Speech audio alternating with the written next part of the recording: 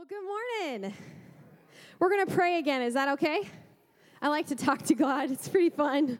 All right, let's pray. Jesus, thank you so much for this opportunity to come into your house as the body of Christ, to worship and honor you and to praise your name and to see your spirit move and to see your power be effective in the lives of every believer as they follow you. You are effective in our lives. You are motivational. You move us from one point to another. You are with us in the process.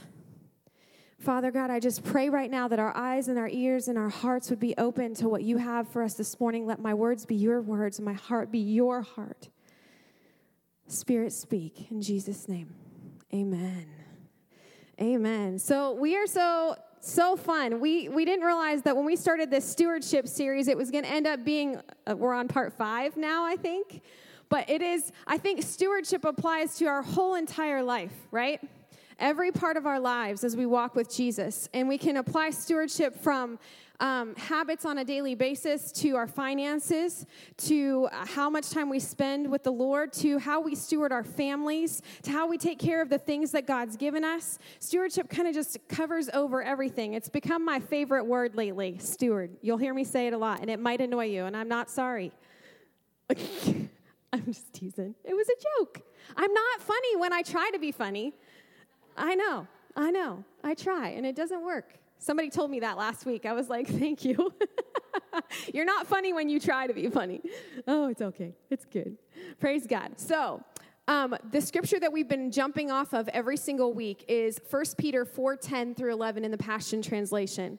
Every believer has received grace gifts, so use them to serve one another as faithful stewards of the many-colored tapestry of God's grace. For example, if you have the gift of speaking, speak as though God were speaking his words through you. If you have the gift of serving, do it as passionately with the strength God gives you. If you have the gift of baking bread, bake that bread and give it in Jesus' name. Is that in there? If you have the gift of fixing cars, fix those cars in Jesus' name. If you have the gift of mothering children, mother those babies right into the kingdom of heaven in Jesus' name. If you have the gift of cleaning house, bless you because God didn't give it to me, but I do clean my house, but it's not my gift. But if it's your gift, do it in Jesus' name. Come on. If you have a gift, do it in Jesus' name. Whew, that's so fun. We can do it passionately with the strength God gives us so that in everything, God alone will be glorified through Jesus Christ. In everything, God alone will be glorified. In everything. Oh, so good. For to him belong the power and the glory forever throughout all ages. Amen. A steward is a person who manages another's property or financial affairs, one who administers anything as an agent of another or others. We are agents of the kingdom of heaven. We are stewards of the kingdom of heaven. When we say yes to Jesus, we step from one kingdom realm into another kingdom realm, and we become stewards of heaven on earth. Amen? Jesus said, "Thy kingdom come, thy will be done on earth as it is in heaven." Before we jump off into this, I want to talk to you today about stewarding our time. And the title of the message is A Different Way of Living. Jesus came to establish a different way of living. And so I thought it would be fun to go and Google, Googling is always fun, go and Google how Americans spend their time. And so I have a couple of slides for you. It says driving time, we usually spend about an hour a day. This is a 24-hour period. Social media, we usually spend about 3.4 hours is what I read, and it says 3 hours up there on social media every day. Eating and drinking, we usually spend about 3 hours. An average of 7 hours of sleep, 6 hours of work, 4 hours of TV. Okay, granted, this is just a survey online. This may not look anything like how you spend your days. But I thought that was a cool breakdown. What I thought was really interesting is how long we spend on social media. And I didn't realize that that was true until I put a timer on my phone to tell me how many times I had checked my social media during the day. And that's a whole nother message. We're not even going to talk about that today. So jump to the next slide. There are two graphs, and they're really small. I don't think you can see them very well. But the top one says average time spent on religious activities per day. Sunday being the highest. And then average time watching TV per day is the bottom graph. Boom, shaka-laka-laka. Okay. Oh, it's fun when you see that. And again, this is not everybody and everybody's lifestyle. But I thought it is, as Americans as a whole, this is the average for America. Yes, sir. Okay. Oh, I didn't see that part. Okay. Top one is in minutes. The bottom one is in hours. Help us, Lord. I think the average time is on Sunday watching TV is 3.5 to 4 hours. And if we jump back to the graph before, it was an average, I think, of 4 hours a day. And maybe you're not sitting watching it the whole time, but it could be on in the background or whatever.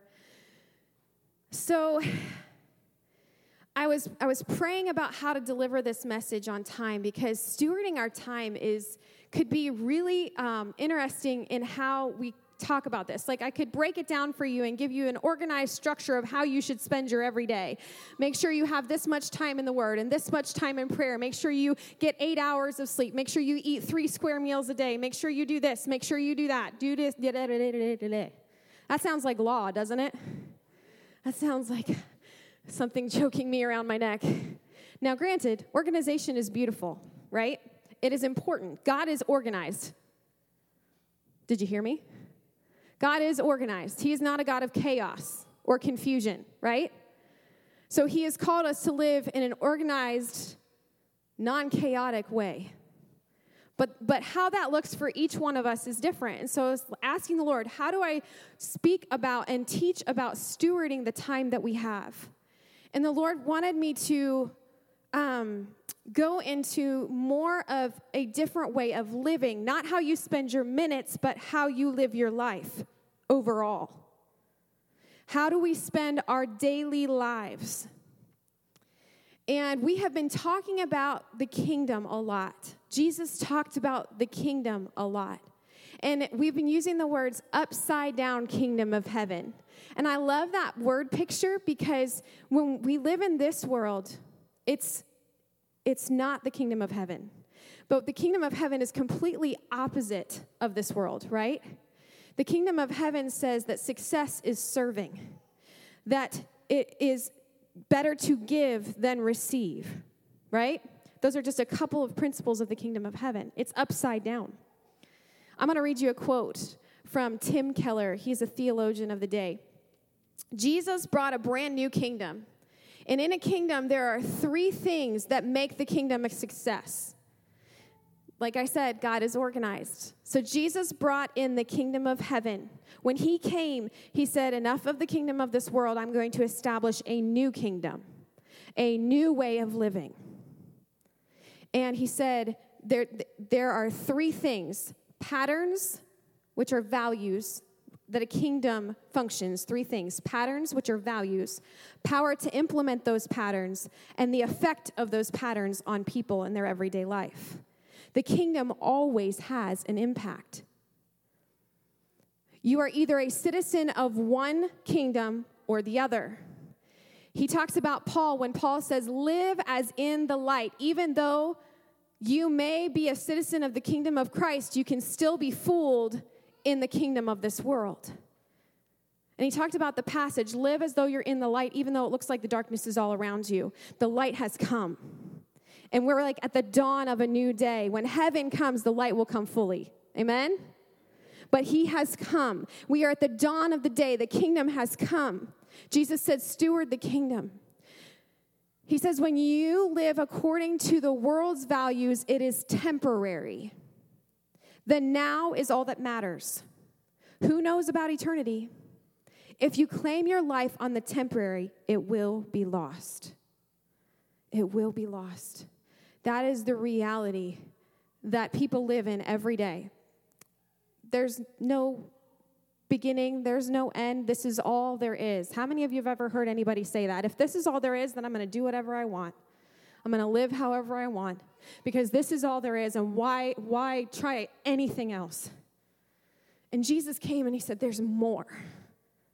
There's more. And he not only did he want to come and save us into eternity, but he came to establish the more now. He came to set things right now. He came to bring kingdom into the world now. When you say yes to following Jesus, you change citizenship. You are now a steward of heaven on earth. YOLO. How many of you heard YOLO? Anybody know what that means? Somebody yell it out. You only live once. That's kind of a phrase that the youngins say. YOLO, you only live once, so they're going to go for it. Jump off a bridge or whatever, I don't know. Not like the bungee jumping kind. Anyway, so I lost my place in my notes. YOLO takes on a whole new meaning. You only live once. Your values in your heart begin to love what he loves, see what he sees, and do what he did. Jesus came to establish a new kingdom, an upside-down kingdom, because it is completely opposite of this world, which is self-serving, self-promoting, self-comforting, self-success. In Christ's kingdom, the focus is on saving all. Giving instead of taking, sacrificing instead of gaining. Weakness is blessed. Those who mourn are comforted. The poor are seen and loved and provided for.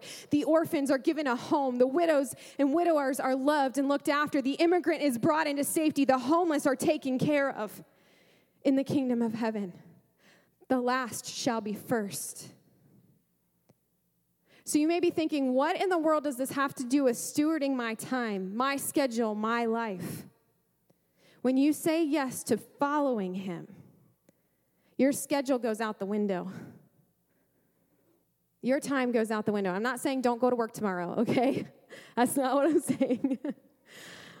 I am saying that our perspective of our lives and how we want our lives to be and what we have and how we get where we want to go. A lot of people hit a midlife crisis because there's no meaning in success in a worldly way. There's no meaning. You may gain wealth, you may gain a name for yourself, but there's still this empty hole in you that needs to be filled, and that's the God side of things, the kingdom side of things that they're missing. And Jesus said, I'm going to give you a brand new way to steward your life. Your time will become my time. You'll gain heaven. You'll gain eternal life. You'll gain abundant life here and now. You'll gain blessings in the hard times. You'll gain a heart that is free from the sin of this world. When you say yes to his kingdom, time management is completely flipped on its head. From us, focused to him. Paul says in Romans chapter 12, verse 1. I love this passage in the Message paraphrase. The Message paraphrase. Thanks, babe. I love this passage. So here's what I want you to do. God helping you. Take your everyday, ordinary life. Your sleeping, eating, going to work, and walking around life, and place it before God as an offering. Embracing what God does for you is the best thing you can do for him. Don't become so well adjusted to your culture that you fit into it without even thinking. Instead, fix your attention on him, on God. You'll be changed from the inside out. Readily recognize what he wants from you and quickly respond to it. Unlike the culture around you, always dragging you down to its level of immaturity, God brings the best out of you, develops a well-formed maturity in you. Paul keeps going and says, and it's not because of you, it's all because of grace. This isn't something that we've created, that we've earned, that we've made happen. This is the grace of Jesus Christ on the cross that died for our sins and made everything right. This is what we have. This is how we live our everyday, ordinary life in the power of God. This is what we possess in the kingdom. Take your everyday, ordinary life, you're walking around life, and place it before him as an offering. If you jump into this passage in the new, I'm getting all my versions mixed up, the NIV, In the NIV, it says, therefore I urge you, brothers and sisters, in view of God's mercy, to offer your bodies as living sacrifices, holy and pleasing to God. This is your true and proper act of worship. Offer your bodies as living sacrifices. When we say yes to Jesus, how much of us does he get? Yeah. Just like we've been talking about financially, how much of our finances does he have? Does he own? All of it. All that we have, all that we are, all that we possess, every one of our family members are created by him. We live and move and have our being in him, through him. And he says, place your body as a living sacrifice. And then if you keep going, I love this verse. I memorized this when I was in high school because I was struggling with my thoughts and with fear. And it says, do not conform any longer to the patterns of this world, but be transformed by the renewing of your mind. Then you will be able to test and approve God's will, what God's will is, his good, pleasing, and perfect will. You'll be able to test and approve when you keep in step with him, when you walk this out with him, when you say, yes, I am giving myself as a living sacrifice. You'll know his will. You'll know what to do tomorrow morning. You'll know how to respond in the workplace. You'll know how to handle a situation that has been dragging you down to the mud and is not true, but you need to rise up and say, this is the truth. I know who I am. I know who God has called me to be, and I will exude the fruit of the Spirit in this situation, and I will be transformed by the renewing of my mind because I know the kingdom lives in me. I know I am living out his kingdom every single day. That's good. Amen. That's good. Amen. Whew. Okay. Good. Next. Stewarding his kingdom will cost you everything.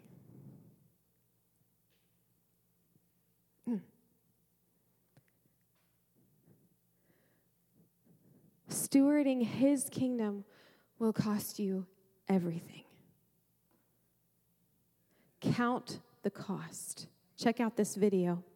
This is David Platt, another amazing theologian of the day. So I've got this friend. I'll call him John. John's first exposure to the whole concept of hell was when he was watching a Tom and Jerry cartoon when he was younger. And what was intended to be this humorous cartoon all of a sudden turned into this hellacious nightmare when Tom did something bad to Jerry and was thrown into hell as a result. And later, John was at his church and he was talking with an older man about what he'd seen. And the older man looked at John and said, John, you don't want to go to hell, do you? John said, no. And so the man looked back at him and said, okay, pray this prayer after me. Dear Jesus. John kind of paused. There's some awkward silence, and then he realized he was supposed to say exactly what the man had said. So he said, Dear Jesus. And the man continued, I know that I'm a sinner, and I believe that Jesus died for my sins, and I ask you to come into my heart and save me. And then when they were finished, the man looked at John and said, Son, now you can know that you are saved from your sins, and you don't ever have to worry about hell again. Is that true? Is this really what it means to become a disciple of Jesus? Is this really what it means to follow him?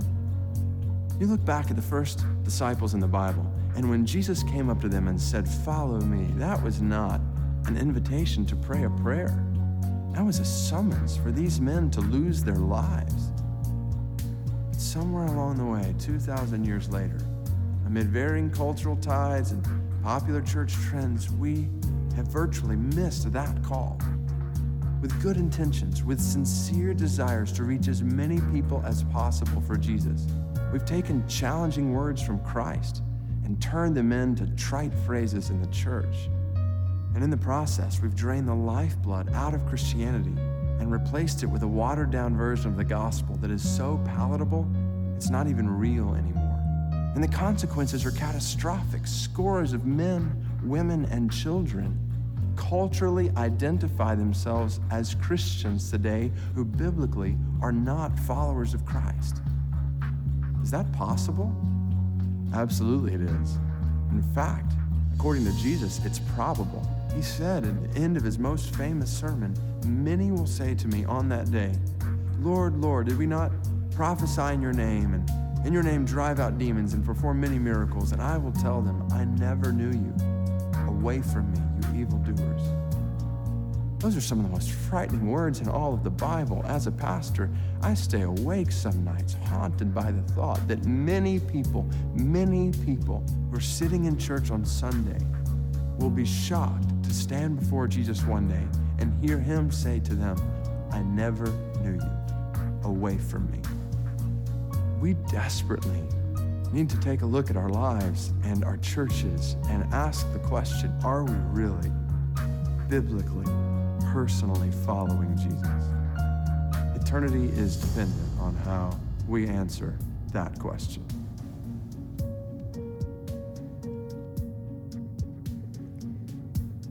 I loved his example that it's not just praying a prayer, dear Jesus, come into my heart.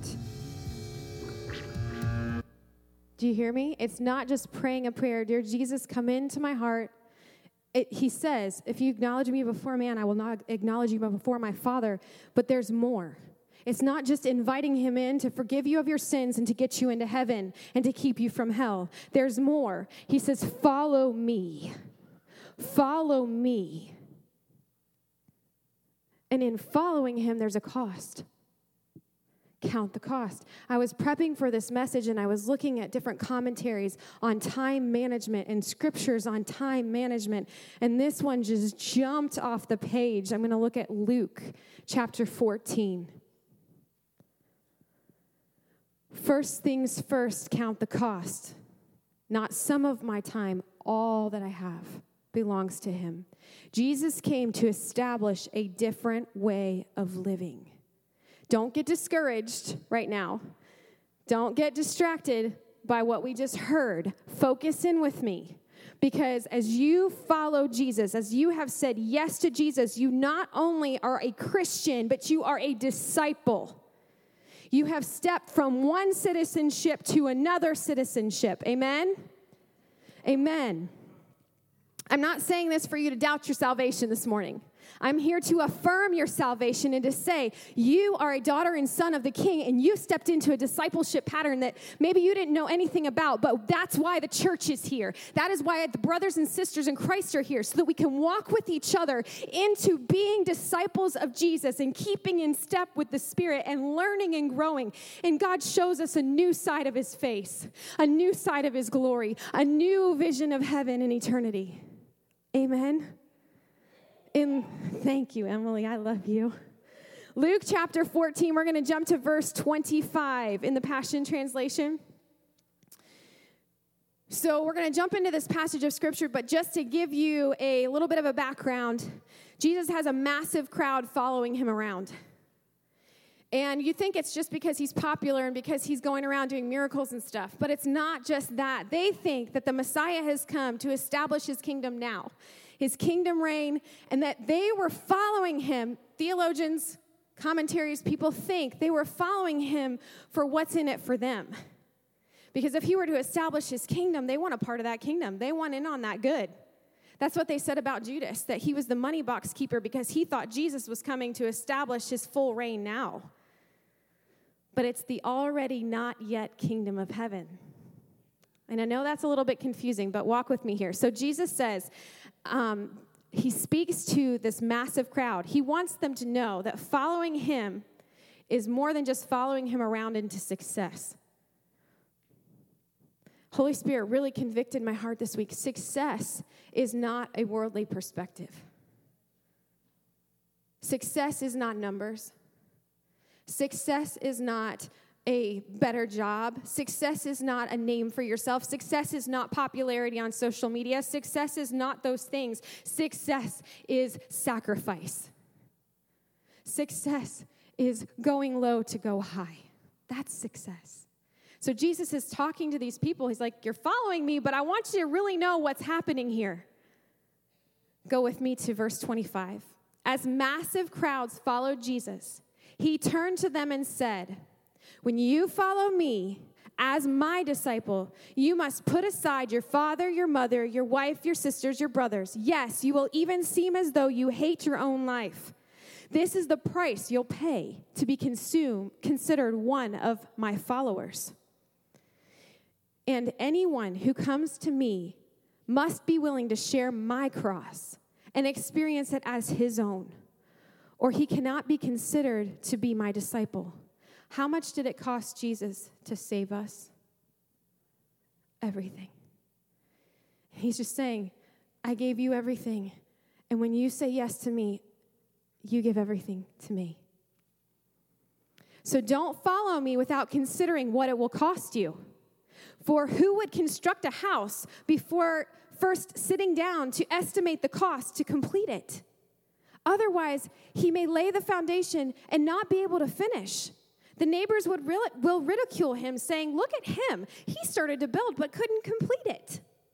Have you ever heard of a commander who goes out to war without first sitting down with strategic planning to determine the strength of his army to win the war against a stronger opponent?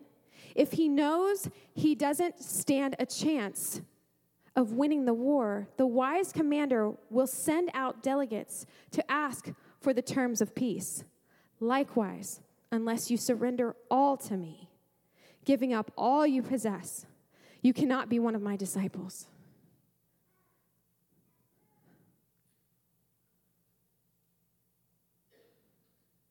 When Jesus invites you into relationship, it is all.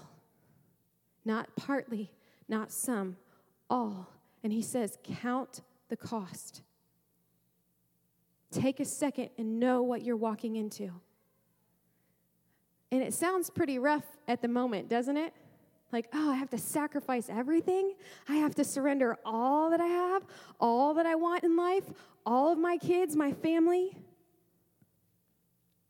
I am telling you from personal experience that when you surrender all, he comes through enormously, gloriously every time.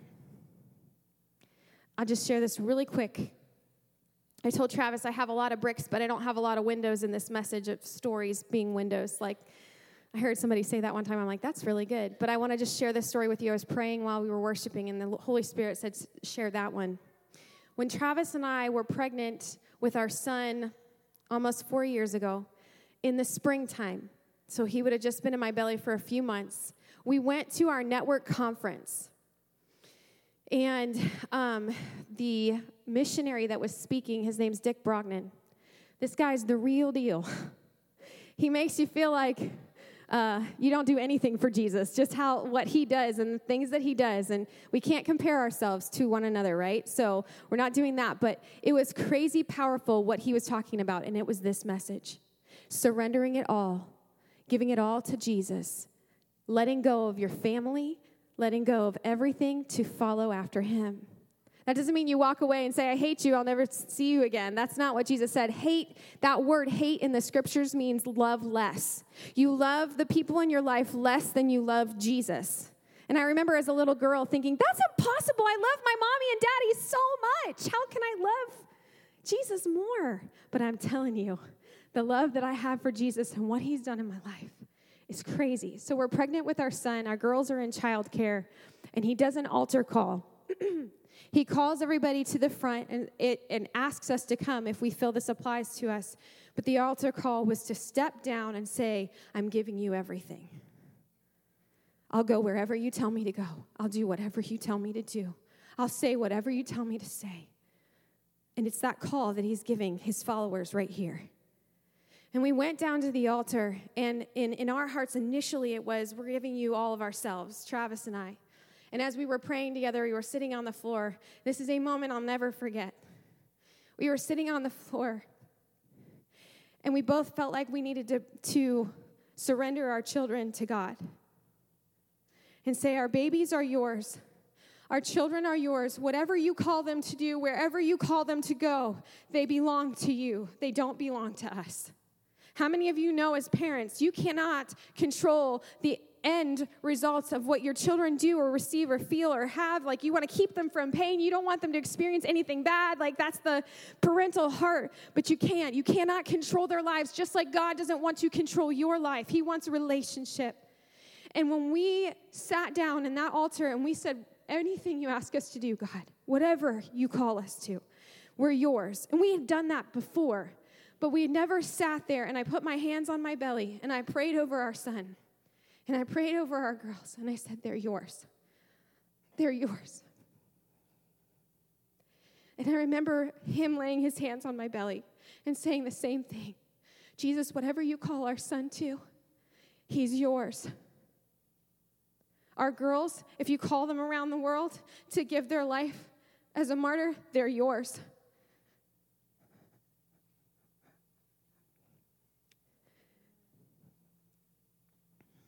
This is not to promote us in any way. This is to show the true nature of the kingdom and how God knows what is happening before we do. And he knows the cost. And he honors the gift. And our Ezekiel lived for 9 months. And that little boy's life impacted more people than some people do an entire lifespan of living. And God did not take him from us. I'm not saying that that was in any way God's plan. If it's death, loss, or destruction, it's not from him. But our son's life had a kingdom impact because we let go of him and said, God, you use him to impact eternity in however you choose. And do the same with us. Do the same with us. Because it's worth it.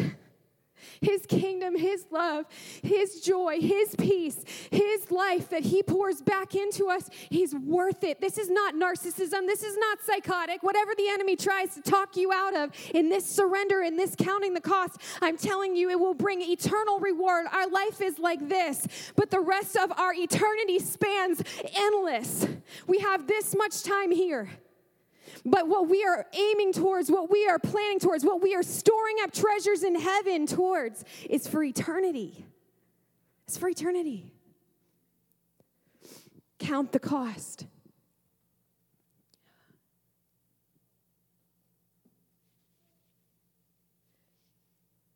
We don't even begin to know or understand the effects that our obedience have on eternity. You may not see a result now. You may not see the answered prayer now. But I am telling you, every prayer you pray, every time you fast, every time you give, it sows a seed into eternity. And it makes a difference. I am a different woman because of my yes to Jesus. I am. Amen. So I want to jump down. Let's go to verse 34. Whew. Salt is good for seasoning, but if salt were to lose its flavor, how could it ever be restored? It will never be useful again, not even fit for the soil or the manure pile.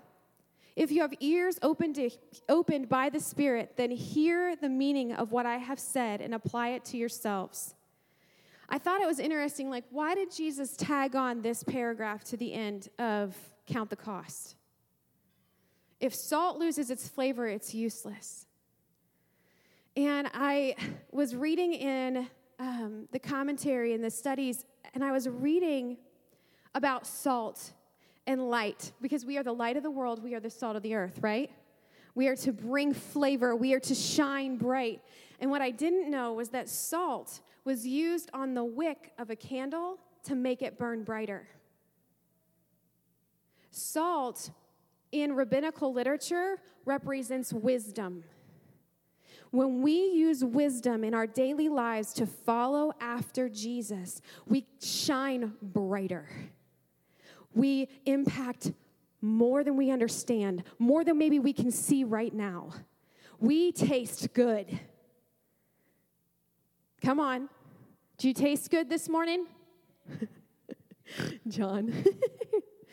When we're salty, when we have that flavor of the kingdom, Jesus will give you wisdom on how to follow him as you count the cost every single day, and you will be effective for his kingdom.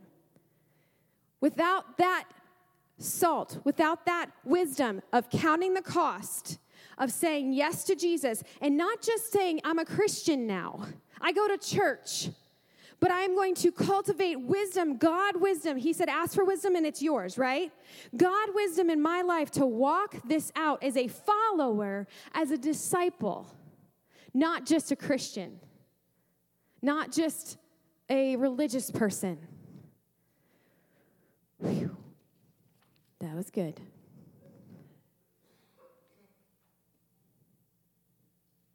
Wisdom makes your light shine brighter. Wisdom is your guide to steward your time. Salt loses its flavor. If you lose your wisdom, you're flavorless, right? If you lose the ability to say, Jesus, I'm counting the cost. What do you want me to do today? What do you want me to do tomorrow? If you don't walk out your days, your time, with the focus of delivering to others what Jesus has given to you, you will lose the kingdom's effect in your life. Did you hear what I said? And oh man, help me, Lord. If you don't walk out your days, your time, with the focus of delivering to others what Jesus has given to you, you will lose the kingdom's effect in your life. You will lose your flavor. You will be just religious and not be a true follower. Jesus came to establish a new way of living. We are living for his purpose. So we look at our everyday and say, how do you want me to live? How can I bring heaven into this situation? How can I focus on others and bring kingdom impact to their world? You see, in the world, in the religious systems of the world, in the different religions around the world, there is no beginning and the end. There is no eternity. In this kingdom, this earthly kingdom, we believe, and Scripture teaches, that there is a beginning and that to this kingdom on earth, there is an end. And that means there is an urgency. That's Eric Johnson. He talked about the upside-down kingdom last week. So cool. But there is a beginning and there's an end to this world. There is an urgency to why we are here and why Jesus has come into our lives and said, I choose you. I choose you. And when you choose him back, when you count the cost, you take on Matthew 28:19. Jump there with me. Now go into all the earth. Man, I have it memorized in a different translation, and I'm saying it wrong. Let me read it in the Passion Translation, but I'm saying it in the NIV. Can I have my phone? I want the NIV version. Or your phone. Thank you.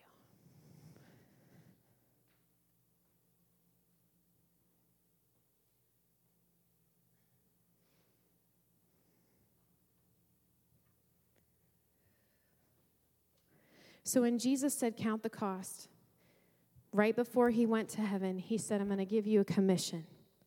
I'm going to give you instructions on how to steward your time. And this is how you are to steward your time. Therefore, go and make disciples of all nations, baptizing them in the name of the Father and of the Son and of the Holy Spirit, and teaching them to obey everything I have commanded you. And surely I will be with you to the very end of the age. When you count the cost, you say yes to this commission. Go and make disciples, baptizing them, walking with them like we've talked about.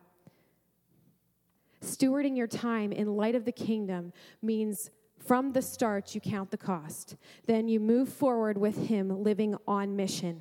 Jesus had a mission, and he said, I give you a mission to go make disciples.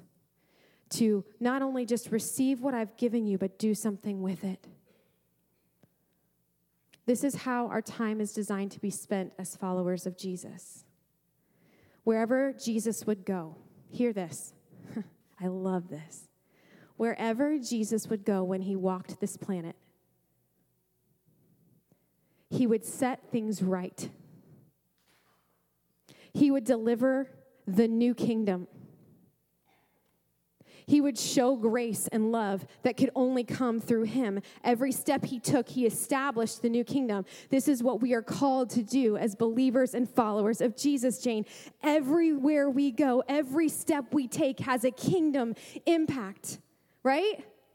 That is so powerful. Do we realize the power that we hold?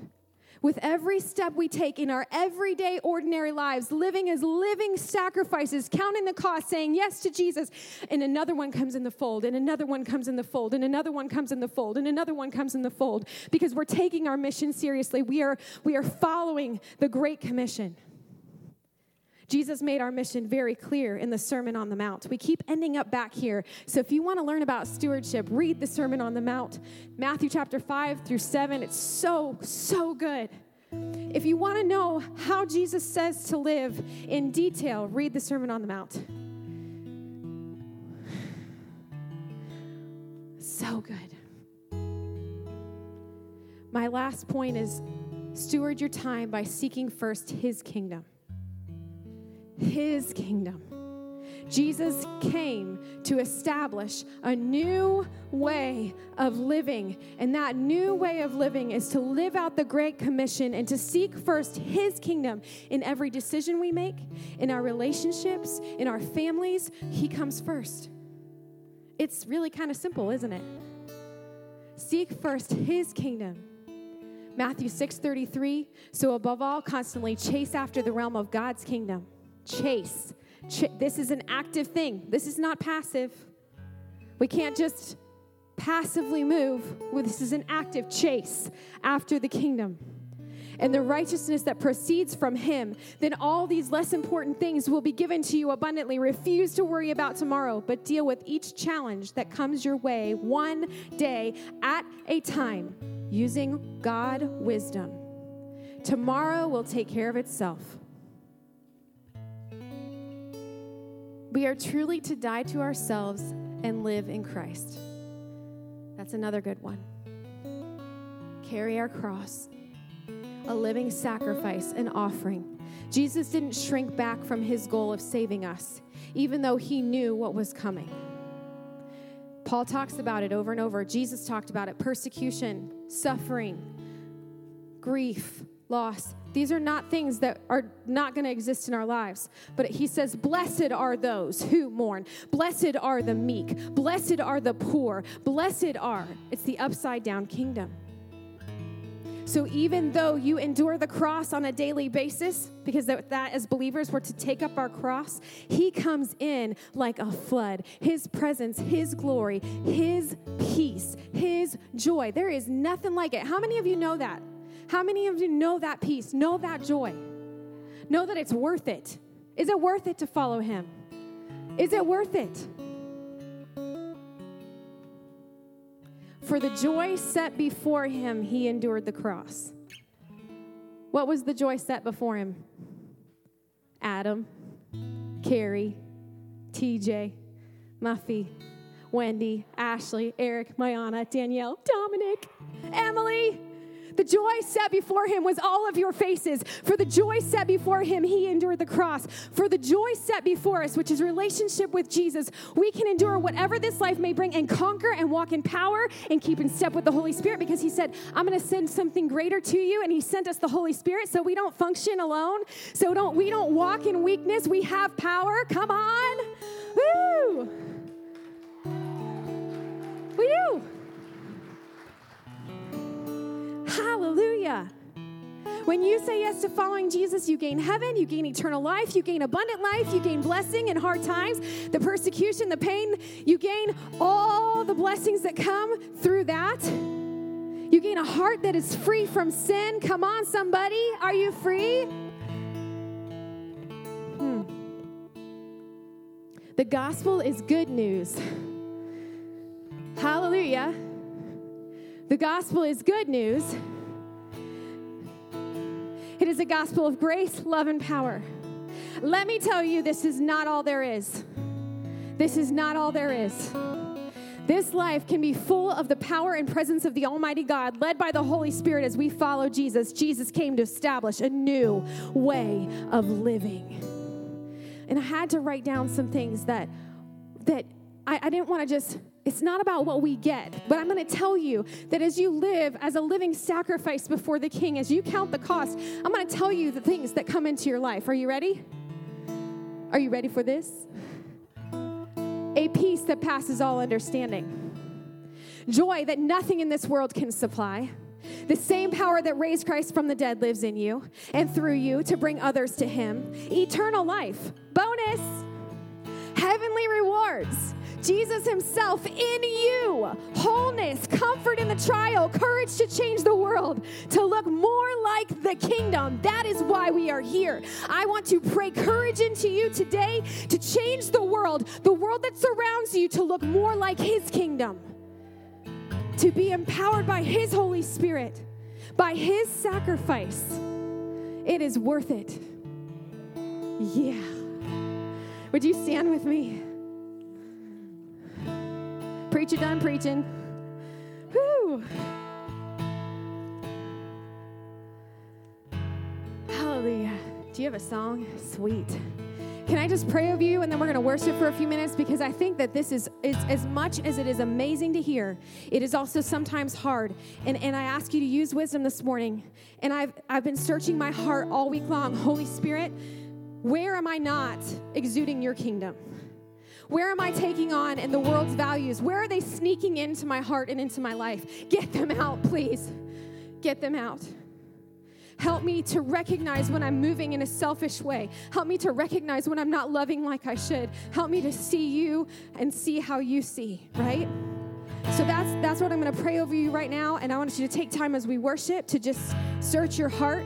This is an all individual thing, and everyone in the room, take time. If this is your first time learning about Jesus and hearing about the gospel in this way, I want to tell you he loves you, and he is ready for your yes, and he has great plans for your life. So if you are ready to say yes to Jesus this morning, he's going to explode goodness all over you.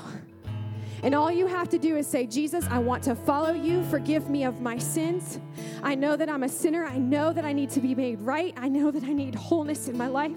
I know that I need healing over my days and over my family and over my finances and all the things that you bring. Forgive me of my sins. Forgive me for turning from the left to the right, and set me in motion with you. I want to follow you. It is that simple, and it is your yes to him. Thank you, Jesus. Father God, I thank you for sending your son, for counting the cost, and for saying that we are all worth it to you. That we are all worth it to you, that you sent Jesus. And Jesus, thank you for keeping us before your eyes and knowing your reason and your purpose and the reason you came to set this new kingdom in motion. The victory is ours. The victory is ours. I pray courage over every heart to walk in kingdom thought, in kingdom mind, that they would steward their daily lives in your way, in your will, in your time, that as they are transformed by the renewing of their minds and they present their bodies as living sacrifices, you would pour through those actions and you would save more and more and more. Thank you, Jesus.